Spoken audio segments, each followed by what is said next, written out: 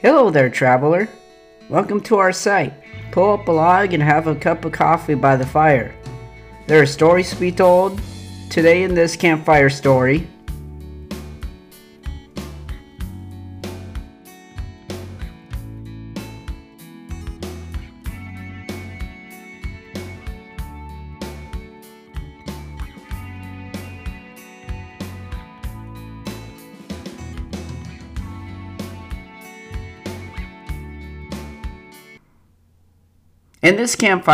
I thought I'll tell you about my first trip by myself last summer to Kansas.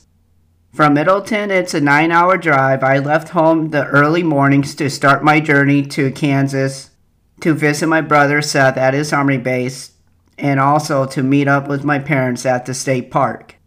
The beginning of my 9-hour journey, I started driving to my first stop in Iowa, to my first campsite. It was a good 5-hour drive, no traffic, not a lot of people on the road that morning.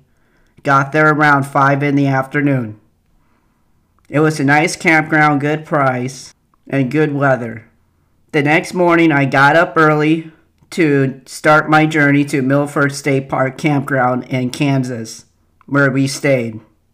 It was a nice another 5-hour drive for the rest of my journey. The only traffic was going through the toll roads and also the big interstate connecting to Kansas to going where I was going. So not bad. This started our week in Kansas. The first day there, we just hanged out at the campsite and at the campfire at night. The next day we went for a little hike and went to a lake for Dad's service dog Arrow for a nice swim. The other day, we went and visited President Eisenhower's museum and library. The library was closed because of the pandemic, but we saw his childhood home. That was a really cool log house.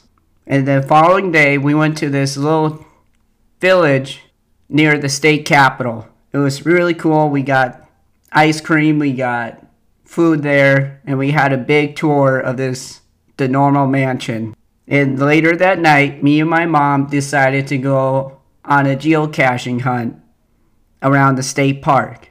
We were a little bored, so we killed some time. It was a lot of fun.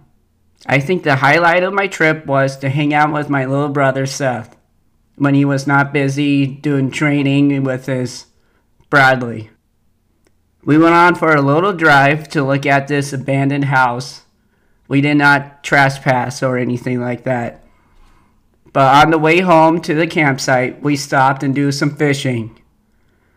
It was a great fishing trip. I had a lot of fun with Seth.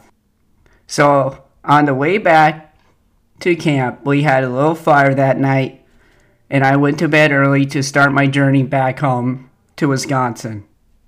The next morning, I got up, hanged out a little bit, had some coffee with Dad and Mom. Stay there for an extra couple of hours before we can talk. And then after that, I got in the truck. It was hard to say goodbye.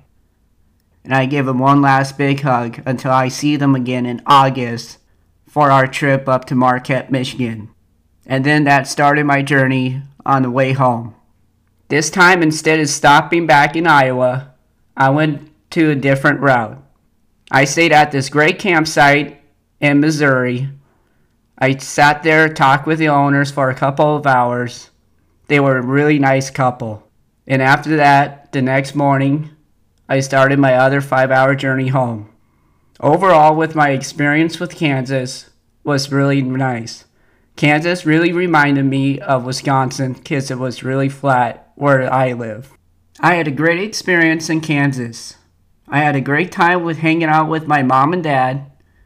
But most of all was also to spend quality time with my baby brother Seth when he was not training with the Army. Seth, I would like to say thank you so much for serving your country and serving with the Army. I also had a great time with you with our little quality time fishing.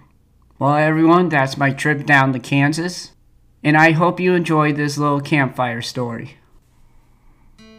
If you like this episode, please give it a positive rating on any podcast format that you have.